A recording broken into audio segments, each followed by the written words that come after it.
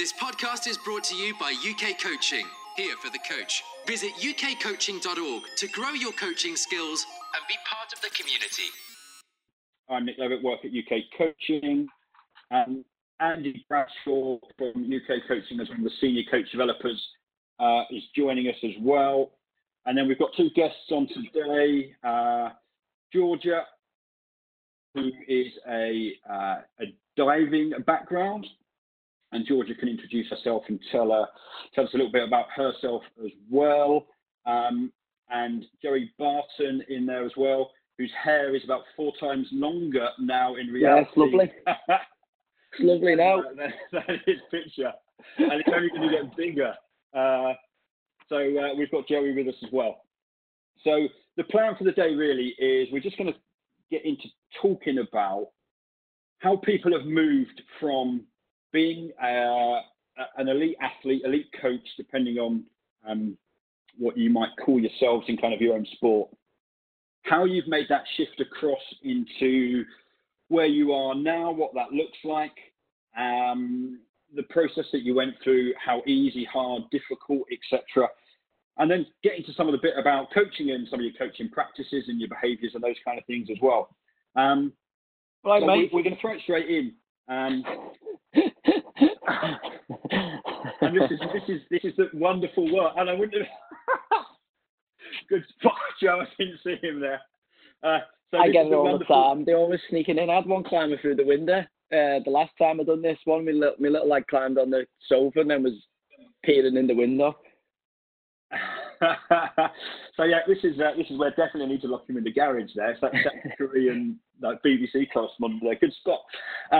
So there we go. Callum is a bonus guest for the day. I'm sure he'll probably reappear as well, because hey, that's homeschooling with a 5-year-old now. Yeah. Right. So let's crack on then. So Georgia, you're probably less well known. So tell us a little about you and the story and kind of, well, I guess how you've ended up now being part of this conversation. So I'm from diving. I originally started out in gymnastics, and I started diving when I was 12, so a little bit late to the sport. And I did a talent transfer. So I ended up leaving school and training full time. I was a member of the Great Britain team, so I competed internationally. I competed the 3-meter springboard, and then I had a few knee operations. Couldn't do that event anymore, so had to learn to dive on the 10-meter platform. So same sport, but in fact, it was actually quite like learning a whole different sport. And I did that the last few years of my career, and I retired a year ago at the age of 22, and went straight into coaching from there. I coached alongside the last few years of me diving. So I train in the day and then coach in the evenings, and then I retired last year and moved over to coaching full time. Wow, retiring at 22. That's I know diving's got quite a young lifespan, much younger than most of the sports. So yeah, I was actually one of the oldest in the event that I did at the age of 22. So. Wow, oldest at 22. Joey, the kind of the short version of your transition and movement. I played obviously from leaving school. I went into a YTS. Well, I wasn't really YTS. I was more non-contract. I wasn't good enough to get a YTS actually as a 17-year-old. So City took a chance on me, gave me a 6-month non-contract, and then 6 months after that, still very small, still unsure about me, took another chance, and then told me I was being released at the end of that 6-month period. And luckily for me, somebody seen something in my attitude or my desire to be a player, gave me a contract, and then I forged my way into the first team. Obviously, my career was drawn to an end through obviously gambling. I got an 18-month ban from the FA, reduced to 9 on appeal, and I was going to go back and play for Sean Dyche again, hopefully at Burnley after the ban. But about 3 months before the ban was up, I got a phone call asking would I interview for the head coach's position at Fleetwood Town. And initially I was still, one single track mind about coming back and playing, and albeit I'd always wanted to coach. I always felt it would be something that I'd enjoy, something that would appeal to me. That kind of learning process and being a student of the game long after you weren't allowed to kind of play the game either via your body or, in my case, via an FA ban. And I sat down and thought about it, and then thought, yeah, this is something that I really want to have a go at, and I think something I think I can develop the next phase of my professional journey in. And as I say, 18 months, 19 months into it now, you're just starting to find your feet a little bit, and you're just starting to kind of understand what the role of head coach within a professional football club really, really is. And I suppose the next whatever period it is that you stay in, or you're fortunate enough to stay in that role, it's a job that certainly taught me things I never ever thought would be needed in this profession. So real eye opener. Andy, you're on mute, mate. Okay. Thanks, Joey. Just a question to both of you. So I'll come back to Georgia first, because your sort of journey time is about the same, sort of 12 months, 18 months into your coaching sort of new role. Georgia first, how did you plan for your change? What was the process you went through? And also, if you can just pick up on what support did you get? Who did you look for? Who did you talk to? So there's almost how did you plan for it? And then what support did you get? And then we can come to Joey with the same question. So as I said, I did coach. I started coaching quite a few years ago, as soon as you were old enough to do the coaching qualifications at 16. But whilst I was training, more just for money, I wasn't a funded athlete, but wanted to train full time. Was kind of on the cusp of being a GB athlete, but not a priority athlete.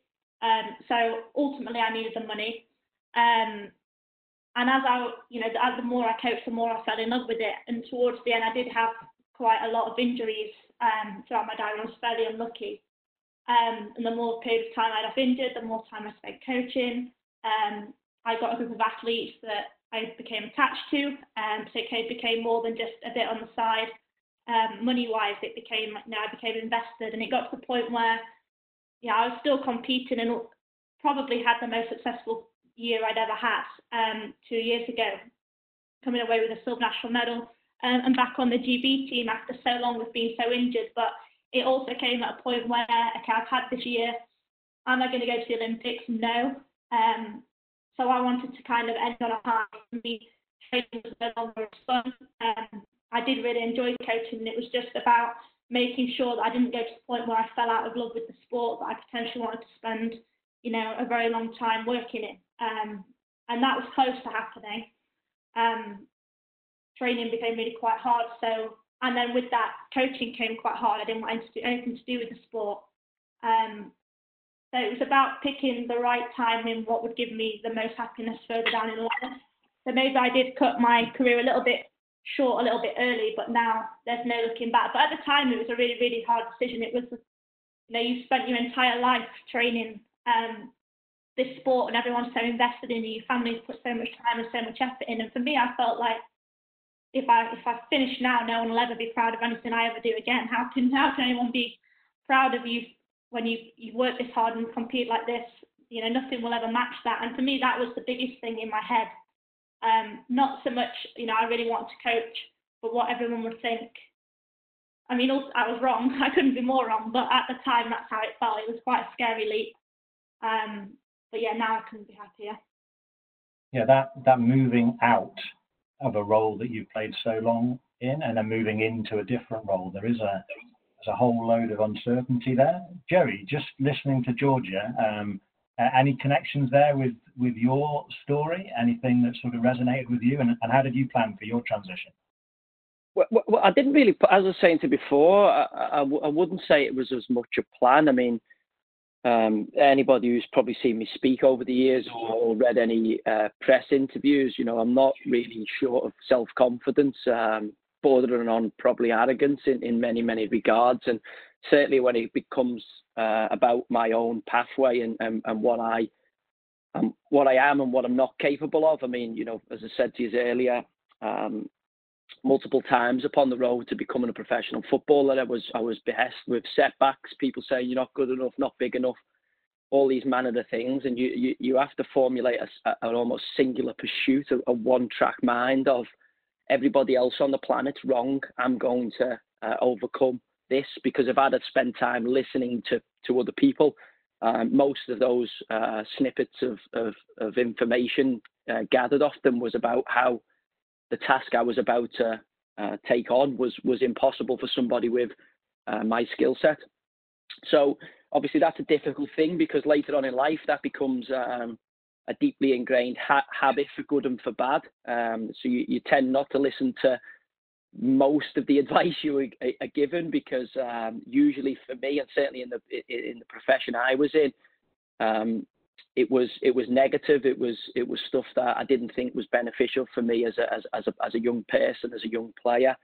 And then, the reality check kind of comes that all players, all participants, at some point, you can see that the end is kind of nigh. And I'd seen so many good players, great players I'd played alongside and play with, stay at the party too long. They had tried to get that little bit more out, or one more season, and it ended up being a disaster in many regards, and in some players' cases really tainted the back end of their career. So, when I got the FA ban,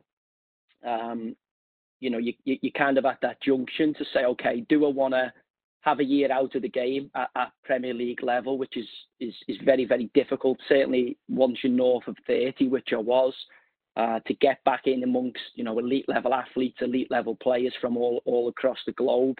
And I was confident I could do it.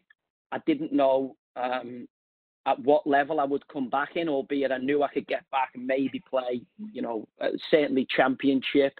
I probably wouldn't have dipped down below that because of the career I'd added to that point. But I was hopeful and confident internally that I could have got back in Dyche's side at Burnley, and certainly impacted, even if it wasn't in a starting position that had gone out, it's certainly in a kind of squad capacity. And that was appealing for lots of reasons, as Georgia said there. The financial aspect of it, even though you've had a good career, you're still looking at it going, okay, these might be your last 1, 2, 3, 4 paydays. And then as a footballer, 35, 36, 37, 38, you're back into kind of civilian life.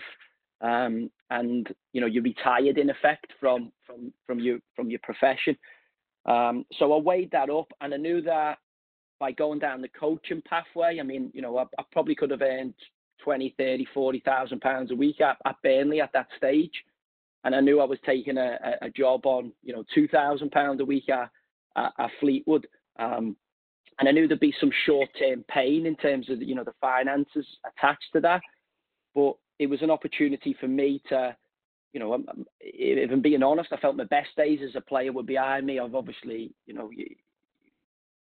worked out that, you're kind of going back to do what you've already done, keep Burnley in the Premier League and protect the season we'd had in winning the Championship the season before. So it was all stuff I'd already done in my career, and it wasn't that appealing to me as a competitive person.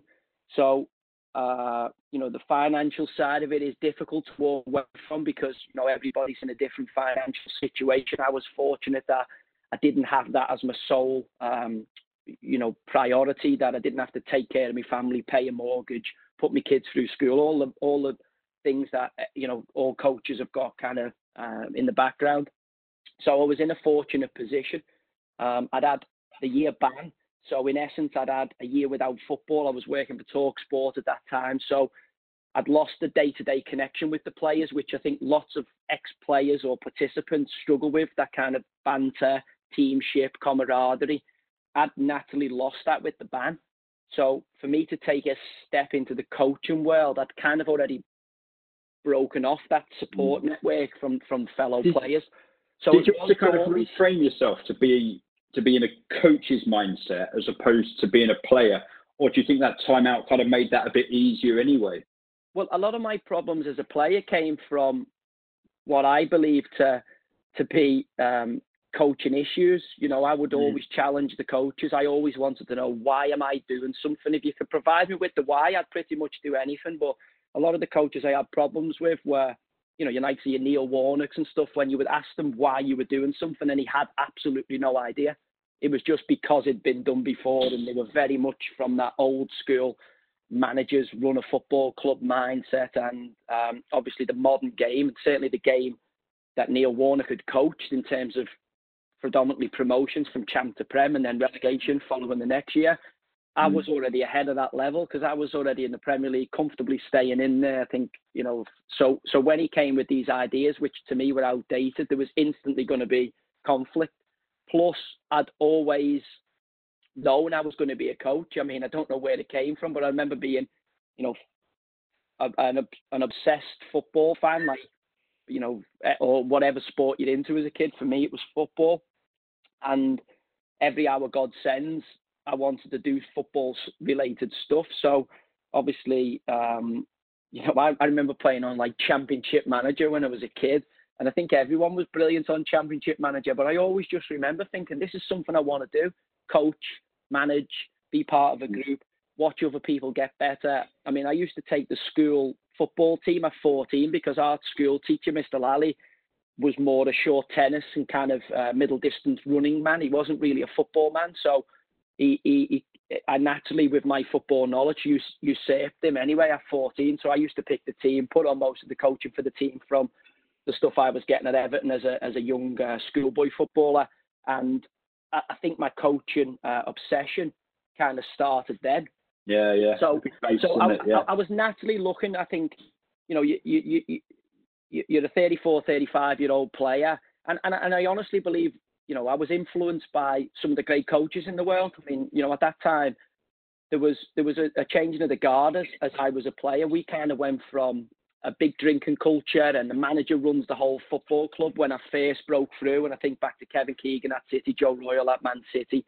And it changed to a head coach and a sports science and nutrition and the drinking kind of being a bit of a taboo subject among, you know, the professional ranks, mainly because of the athletic profile of the players at the top level. You know, the players became very much their own brand, very much their own businesses.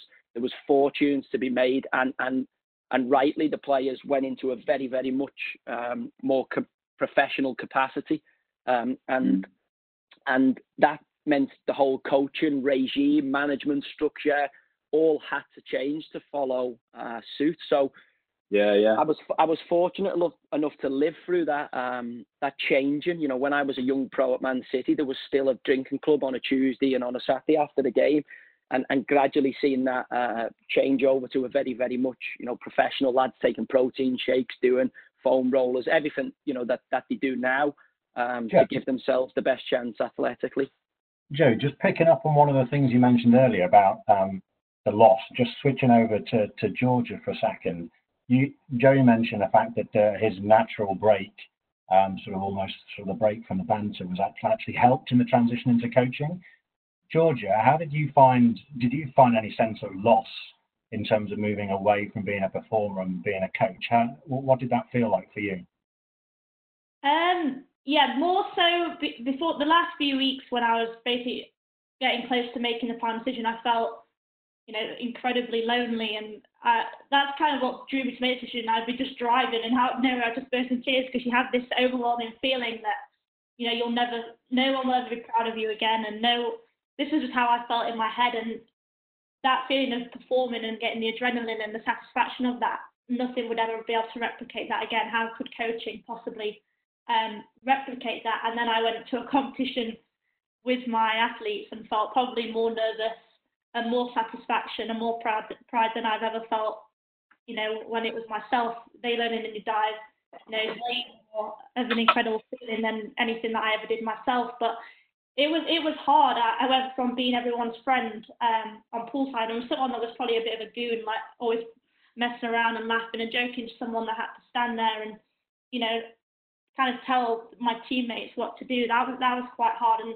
they reacted better to it than I did. I felt quite embarrassed for quite a long time, standing there thinking I shouldn't be telling them this.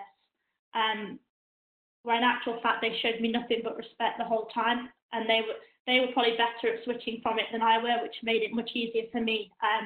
But I did have, not with the younger athletes, but the older athletes, whenever I was asked to step in and work with those, I did find it quite hard for quite some time.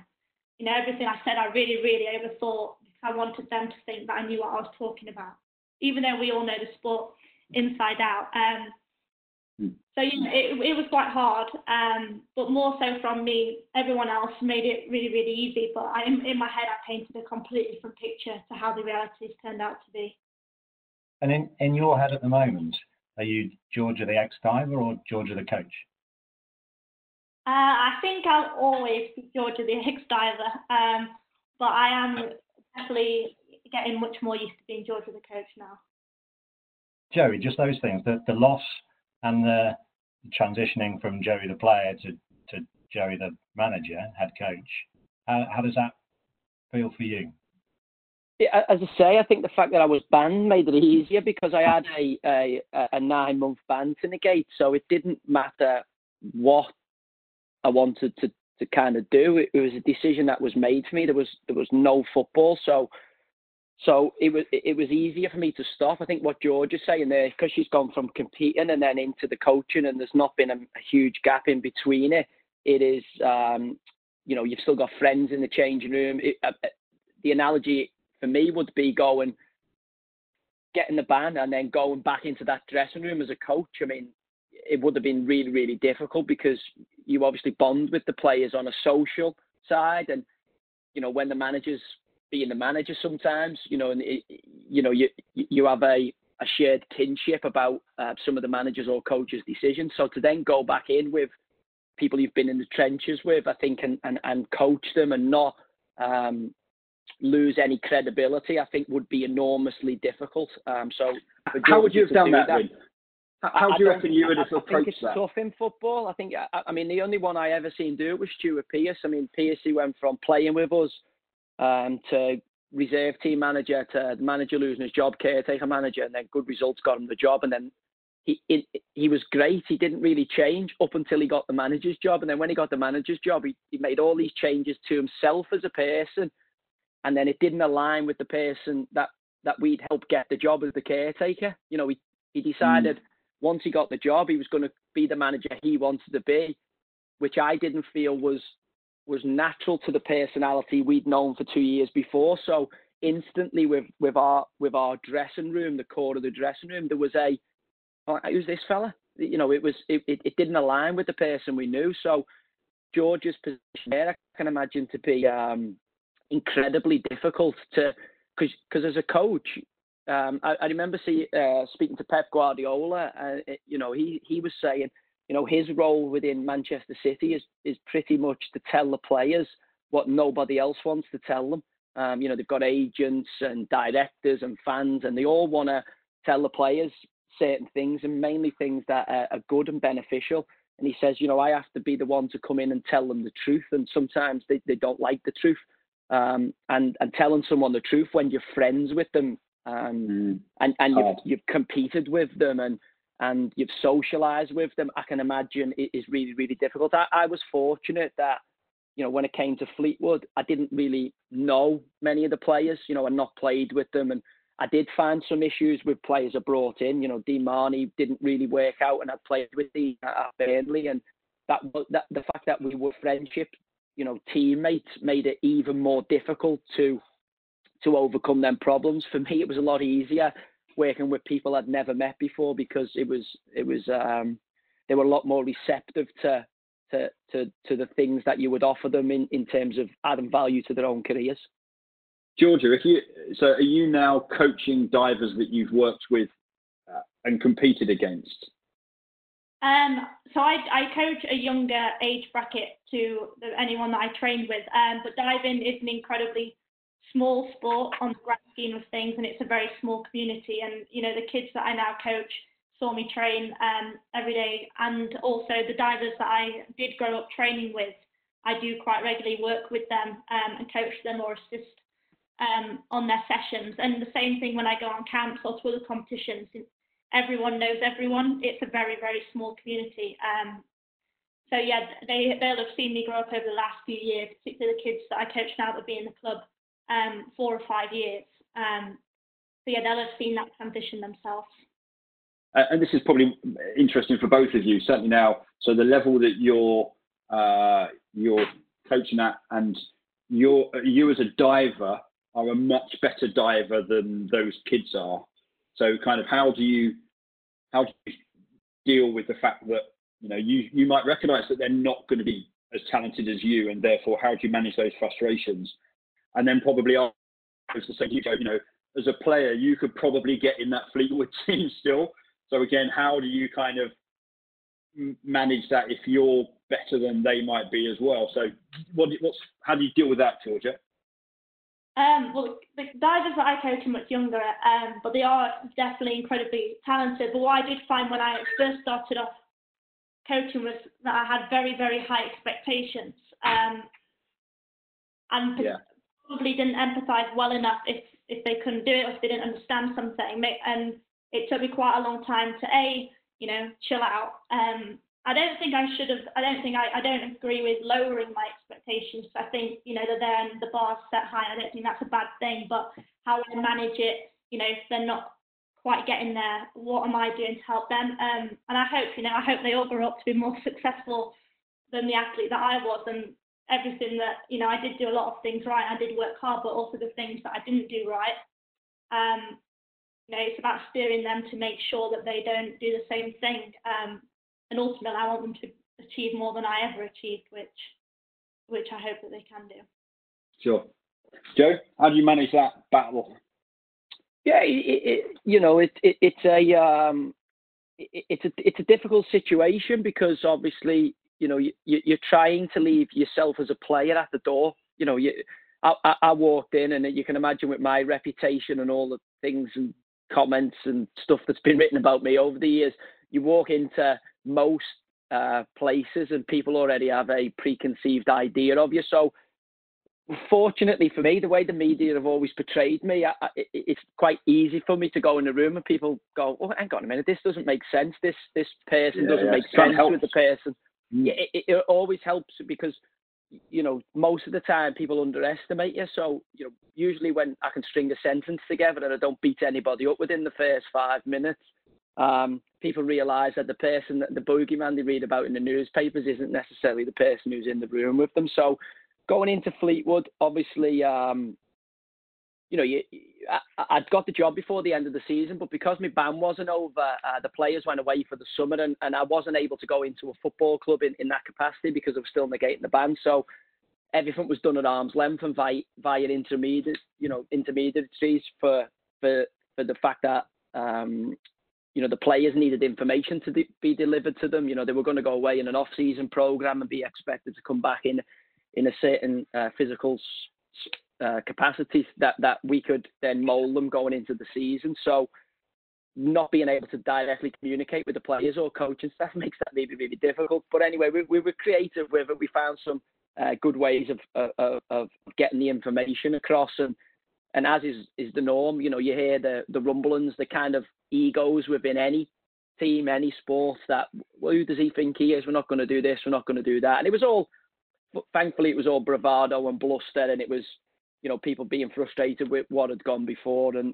when we turned up for pre-season, we had, pretty much buy-in across the board for ideas and people wanted to take that on board. But if I'd have gone in, I think, and started joining in the training sessions, which I think some coaches do, if I'd have gone in trading off the old war stories, which some coaches do, I think I maybe wouldn't have had the rapport with the players that I think we've got now. And I don't join in. I just don't, because for me, what purpose does that serve? I'll have a game of head tennis with the staff. I'll go on a run, but I leave the playing side to the players. My kind of playing days are done.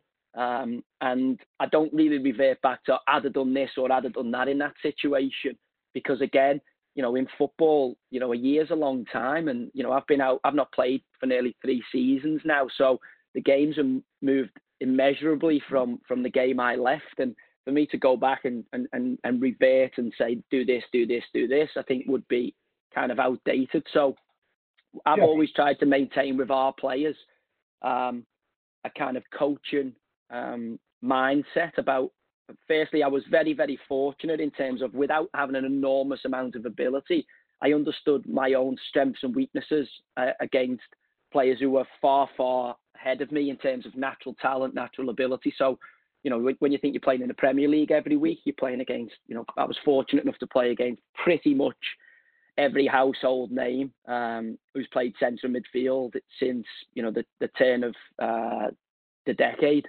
And, you know, you learn so much when you don't have some of the attributes that they have, and you have to find a way to survive.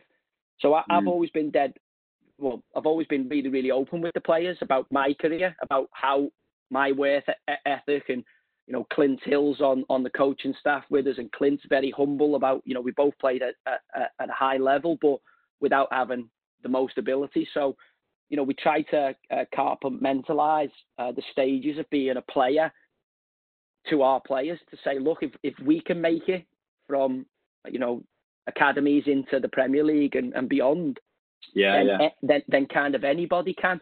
But it takes dedication, it takes you know, a level of professionalism and purposeful practice. And if you continue to do that habitually, I believe you can, you know, start to maximise your potential. I mean, we talk to our players all the time. Some message there that Georgia said, really, about that hard work and work ethic.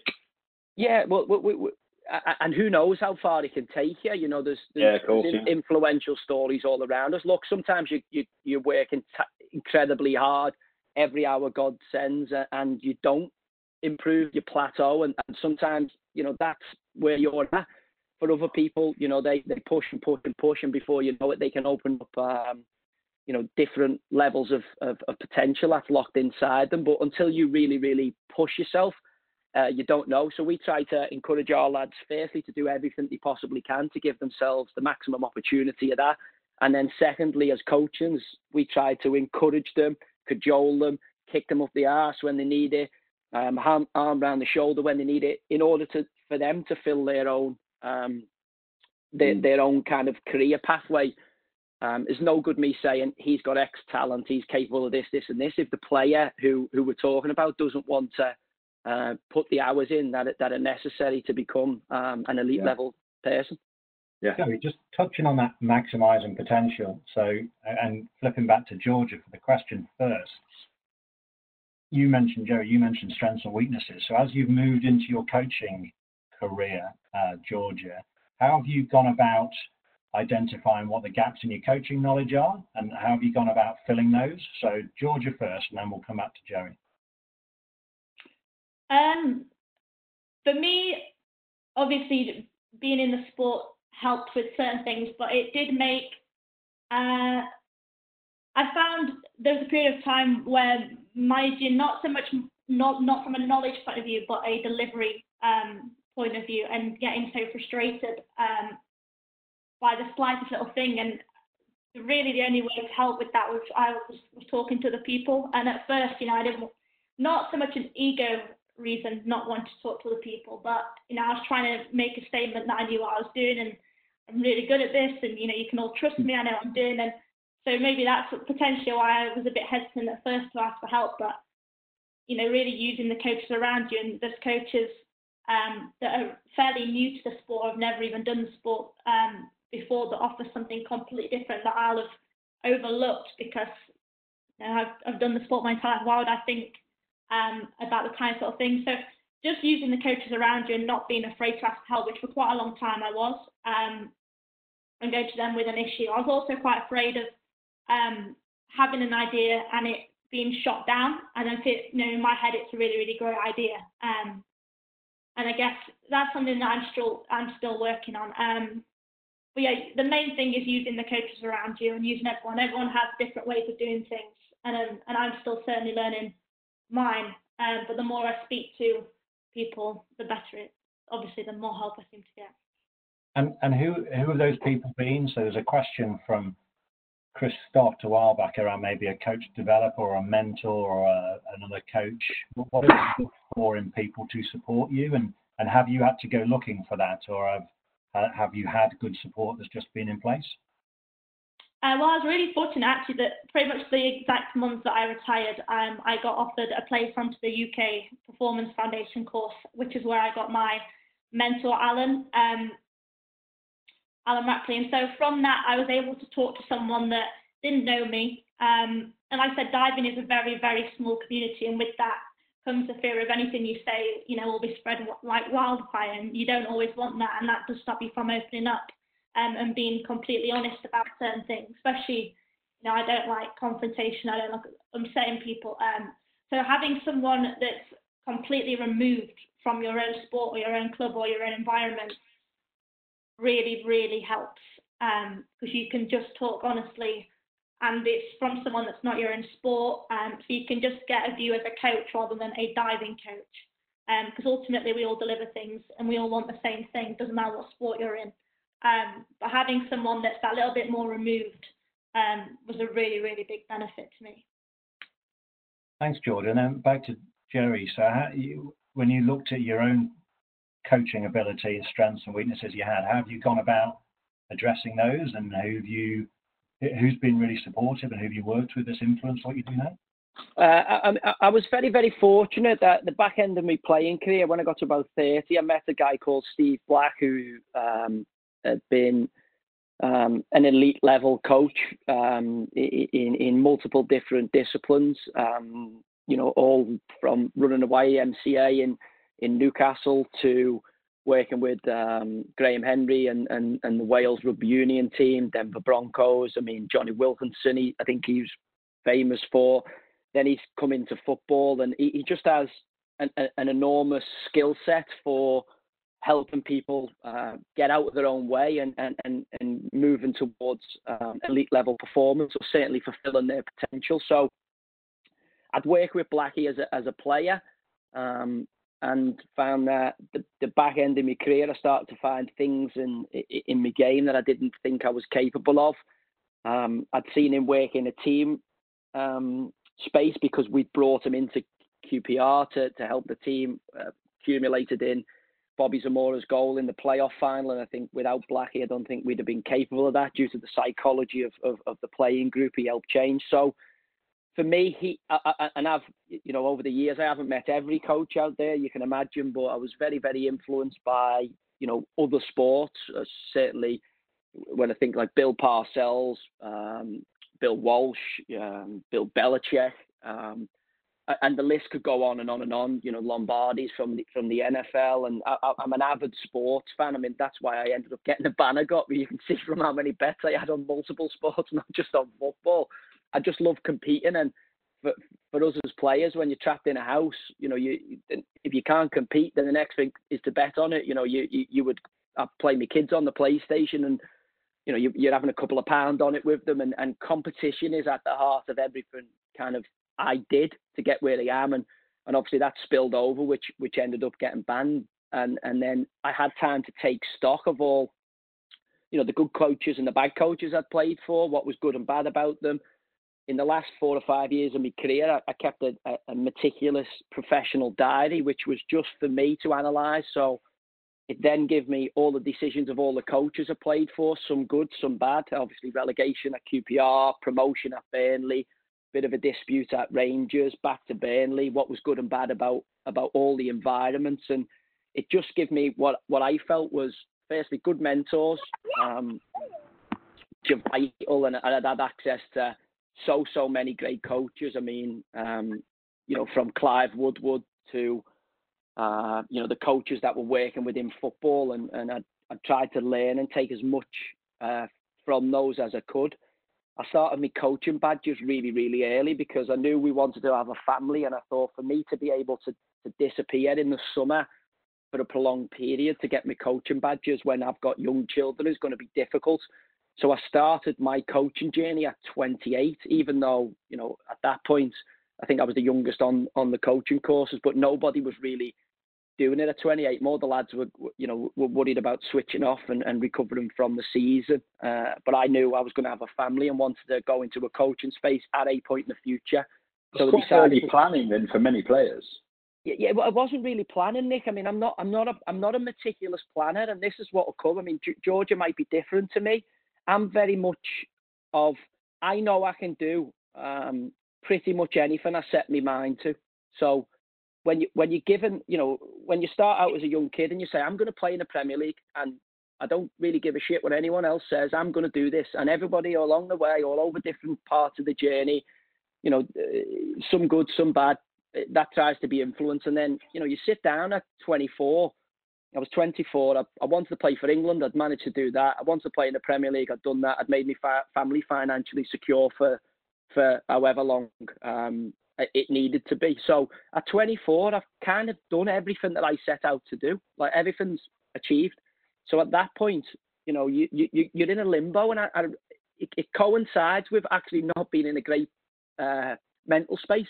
But I was in a bit of a limbo for about 18 months where I didn't really know, what am I doing here? I tried to push on into the England squad, but ran into Lampard, Gerrard, Michael Carrick, players who were ahead of me. Gig. So tough gig.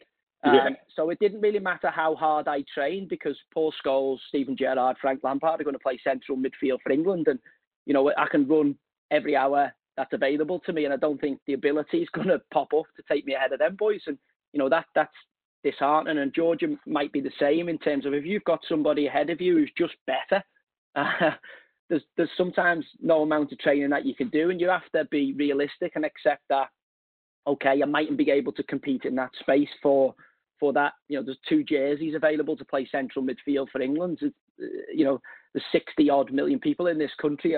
A lot of them are competing to play for England national team. So for me, it was a realization of, okay, where am I going to go with this? And then I'd started to delve into, the kind of coaching mindset. And I thought, I mightn't be able to be, the best footballer that this country's ever produced. But when I look around the coaching space, it doesn't really have, we're not blessed in this country with superb coaching dynasties, with, super coaches. I mean, we can probably count them on one hand, certainly in my sport, football, and it would be Sir Alex Ferguson, who for me wasn't a coach. He was a manager, he was a personality, he was a omnipotent character, in the same mould as probably Bill Shankly at Liverpool. And the Liverpool boot room's probably the last great coaching dynasty we had. Out of it spawned Joe Fagan, Bob Paisley. But Fergie's dynasty hasn't really materialised. All of his players have been inferior managers to him, which you would argue is naturally the greatest manager of my lifetime, certainly in the UK, and certainly in Premier League football. But then surely, if he's such a great coach, lots of other good coaches should come from him, because you look at Bill Parcells, you get Tom Coughlin, New York Giants, you get Bill Belichick, New York Giants, who'd all been part of his kind of ecosystem, his coaching dynasty, who then went on to be, great coaches in their own right. And I think that's what hasn't been done in our game. And I look at that and think, and I heard Georgia saying before, she wants her athletes that she works with to be much better than her. And I think if you're a serious coach, clearly I want all the players I work with to be better than what I was. But it's I think we've the duty of care to create better coaches. Now, I think better coaches are created from open, honest conversations. I think the more, absolutely. And I was never brought into, really up until the back end of my career, I was never really part of any coaching discussion. It was like, this is where we're playing on a Saturday, that's it.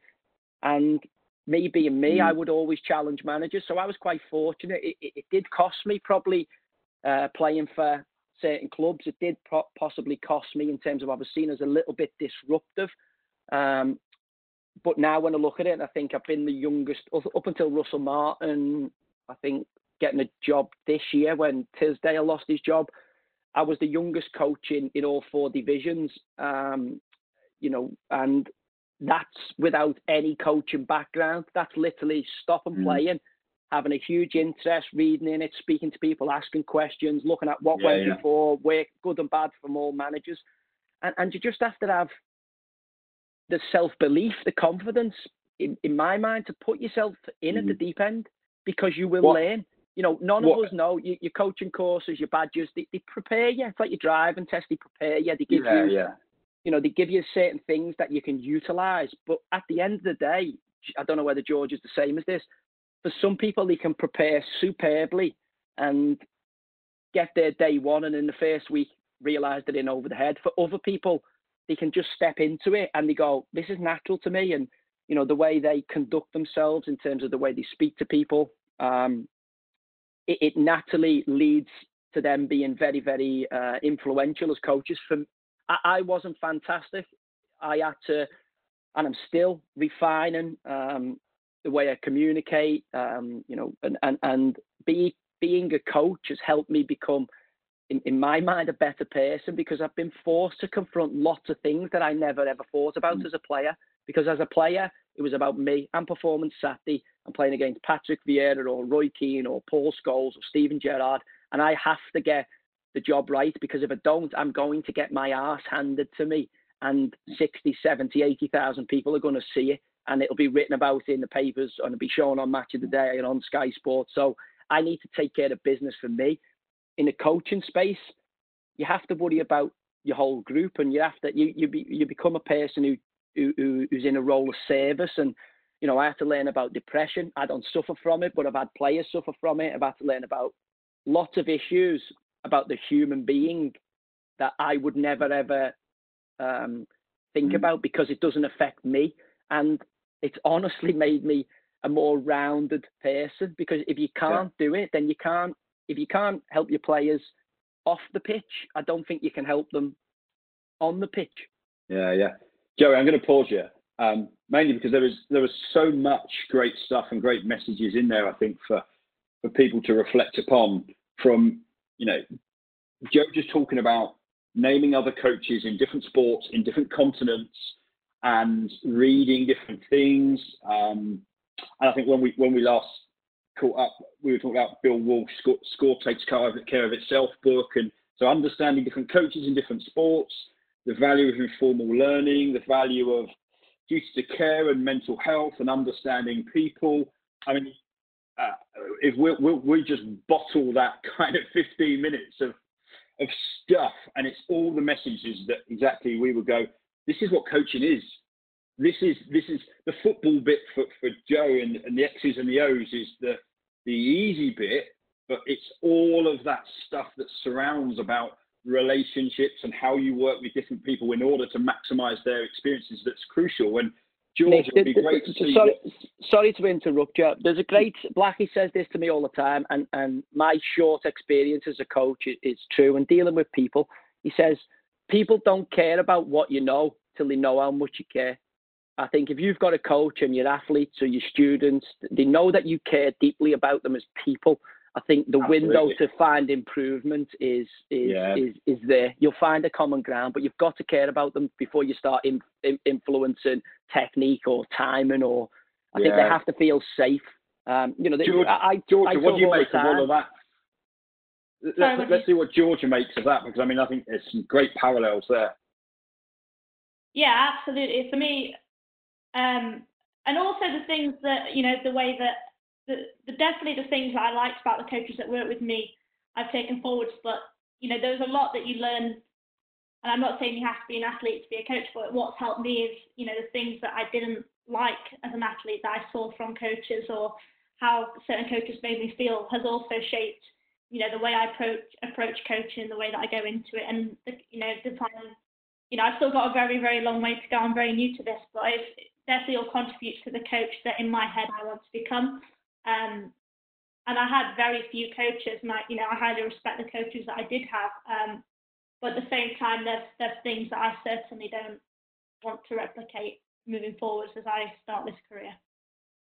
How do you balance off then? Sorry, Andy. How do you balance off because you liked it, it was right for you, versus something that you might not have liked but actually was right for you, or might be right for somebody else? How are you going to try and balance those two things? I was quite a deep thinker, so the things I potentially didn't like at the time, that I think were to benefit me in the long run. I've understood those and I've accepted those now, and now I can see the method behind why that was done. And then ultimately there's things how it makes you feel as a person, and that's more what I've taken away. You coach a group of athletes that literally depend and rely on you more than what you probably realise if you're not from the sport yourself. They hang on to your every word, and I only know that because of how I was as an athlete, and not so much, the learnings, but the feelings that you had. And there's times where, you felt pretty down and pretty low, and I don't want the people that I work with moving forwards to feel like I felt at certain points. Georgia, Joey mentioned using a reflective journal. I was just really interested to hear, how you take some time to take stock of things. Obviously, it's been, for both of you, it's quite a short, probably quite an intense journey into coaching now. How do you take a little bit of time, or how do you step back out of that? How do you reflect on what you're doing now and what you're going to do moving forwards? That to me is probably one of my biggest work-ons, and something that I am working with my mentor on. When I first started, it was, foot down on the pedal, 100%. And I didn't really take much time to reflect. And that's definitely something that I need to improve as a person and as a coach. And I am getting a little bit better of it. I am a very, very deep thinker and take things very, very much to heart, which you can't also do in this sport, in this career that I'm learning. But yeah, I need to get better at reflecting. That's, the coaching journal the reflection journey that Joe said, is definitely something that I need to do moving forward. And is that just from listening? So just trying to get the balance a little bit from listening to Joey. Is there anything that you'd want to ask him? Listening to what he's been saying, what was a question that would come into your mind around actually that's something that connected with you? You'd like to find out a bit more about? Yeah, I have a question. So the coaches that you didn't perhaps see eye to eye on with as you were an athlete, moving forward now as a coach yourself in a professional capacity, how do you go about working alongside those? Do you come into contact with them very often? How's the relationship with those coaches now?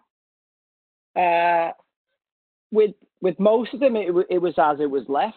The likes of Mark Hughes, Neil Warnock, we definitely won't be on each other's Christmas card lists, and I think we're both fine with that. I think we're all grown up enough to realise you don't have to get on with everybody else. And there's been other points where, I played for Kevin Keegan at Newcastle and at Man City, and I fell out with him really at Man City. And back at Newcastle, we kind of patched things up. And obviously I was a 20, 21, 22-year-old at City, and then was a 27, 28-year-old at Newcastle. So, you'd matured a bit and you could see some of the faults you've made. And I'm constantly, I use the past as a reference point because it allows me to keep some semblance of the journey I've been on. And I would have been a difficult person to deal with at certain ages for a coach, for sure. I must have been an absolute nightmare, especially if you were a coach who was underprepared, especially if you were a coach who was maybe not putting in the hours in that we felt were, or that I felt as a professional player that you should put in as a bare minimum. And there was certainly some points in that where I think, if I could go back and adjust my behaviour, I definitely would.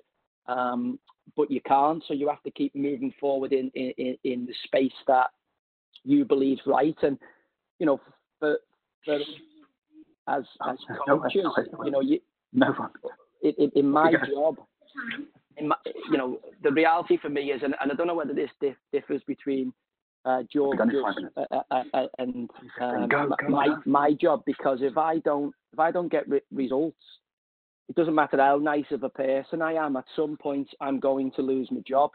Mike Calvins wrote his book, Living on a Volcano, about football managers, and certainly in my short time as a manager, I've seen 40, 50 people lose their jobs in our pyramid, and it's very, very relentless in terms of if you don't get the required results, you don't get enough time to implement your coaching philosophy or your coaching strategy.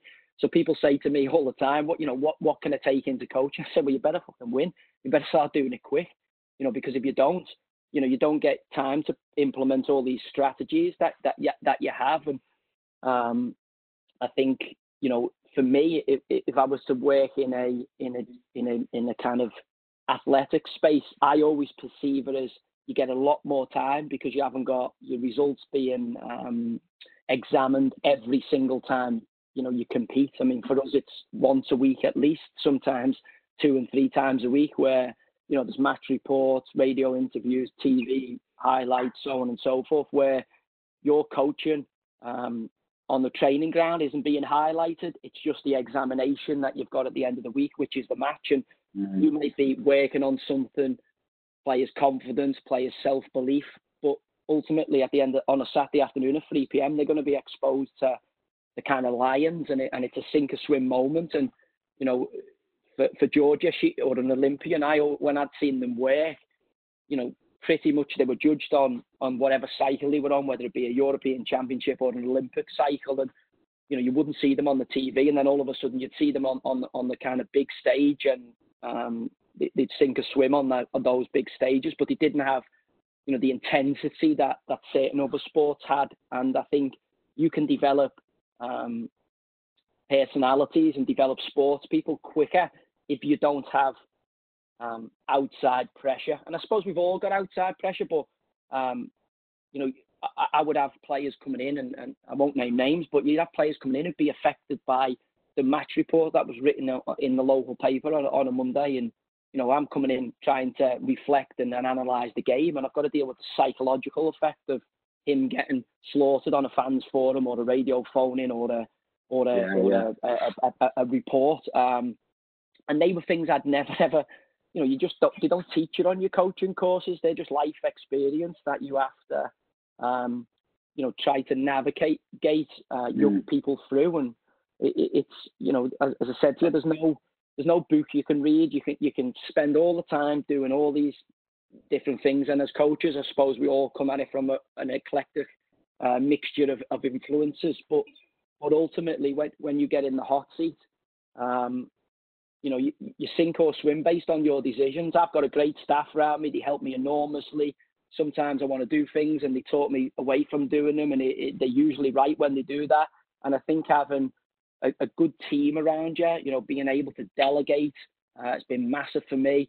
Accepting that you don't know everything as the coach, and also it's okay not to know everything. It's okay not to be the expert in every domain.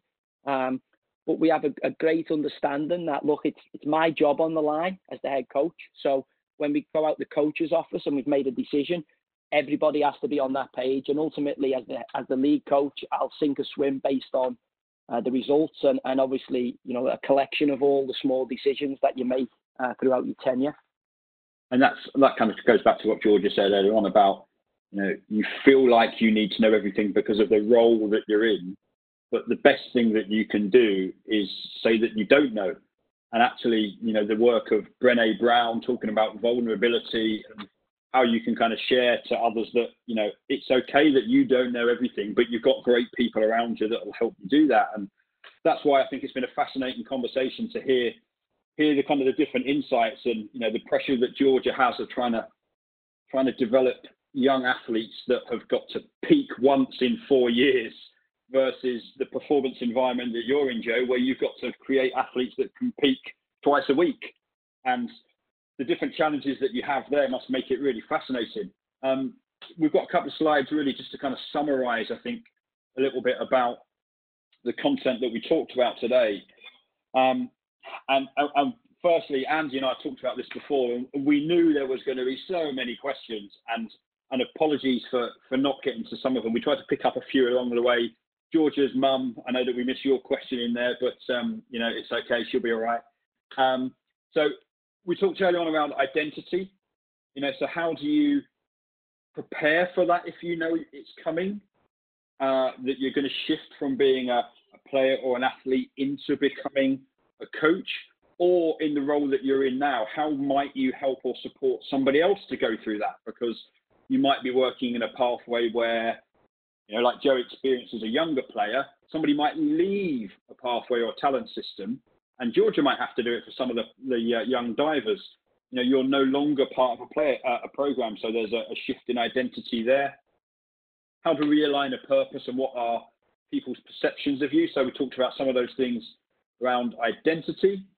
On the next slide, we kind of touched on some of the pieces around practice, and actually how, both the guys talked about you've got to be patient with it. You can't be expected to know everything the day you step into this coaching role. It's going to take time. I remember Joe saying to me about your conversation with Jose Mourinho and how that, he spent so long learning to be a coach. You spent that amount of time learning to be a player. And now you're going to try and take that experiences on top of learning to be a coach as well. So it does take time before you learn your craft. I don't think you ever stop learning. I think the minute you stop learning, that you're done, Yeah, absolutely. And that's part of the mindset that we would certainly encourage coaches to have. And pedagogy, we talked in there about the importance of understanding how people learn, what makes them tick, when you have to put an arm around them, when you can start to talk about technical information. And Joe talked about the importance of caring for different people. So lots around the practice there that's crucial. And then we talked a little bit on some of our coaching behaviors as well on the next slide on here, and the importance of relationships. Ultimately, they are the foundation to what good coaching is. The X's and the O's, or your triple flips and your somersaults and all the kind of pikes and everything, or just a running bomb in my case, maybe, George, if that still counts as a dive. That's the relationships is the part that underpins everything. And we have to get that right, which is why we talk about great coaching being about people. The reality of the situations that you work within. Joe trying to put a team out to play twice a week and create the environment there where people are under pressure in lots of different ways.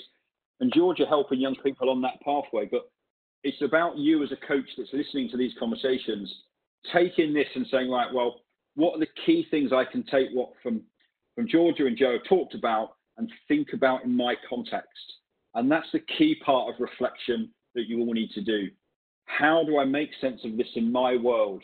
One of the simple things that Joe said earlier, I don't play my practices. It annoys the heck out of me when I see coaches join in with practices. It's not about them anymore. Move on. If you want to play, go and join a bets team or whatever, but this is about their time. So how you kind of reflect on this, make sense of this is crucial for yourself. Andy, any other kind of thoughts on my kind of ramblings there? No, it was just it's linking on to the reflection and the context piece. So what was really insightful was just to hear both Joey and Georgia. All of the conversation today has been them reflecting on what's gone on either in their own playing, performing journey, and then applying that into what they're doing in coaching. They've been doing that in quite an informal way for quite some time by the sound of things, and that's just as valuable and as useful as some of the coach education courses they've no doubt been on, supported by other people, coach developers and mentors. So it's a combination of all those factors coming together, and that will only help them to develop further and hopefully enable them to progress on their coaching journeys. Join us at ukcoaching.org. Whatever you're doing to help people be active and improve, we can help you deliver great coaching experiences at a time to suit you.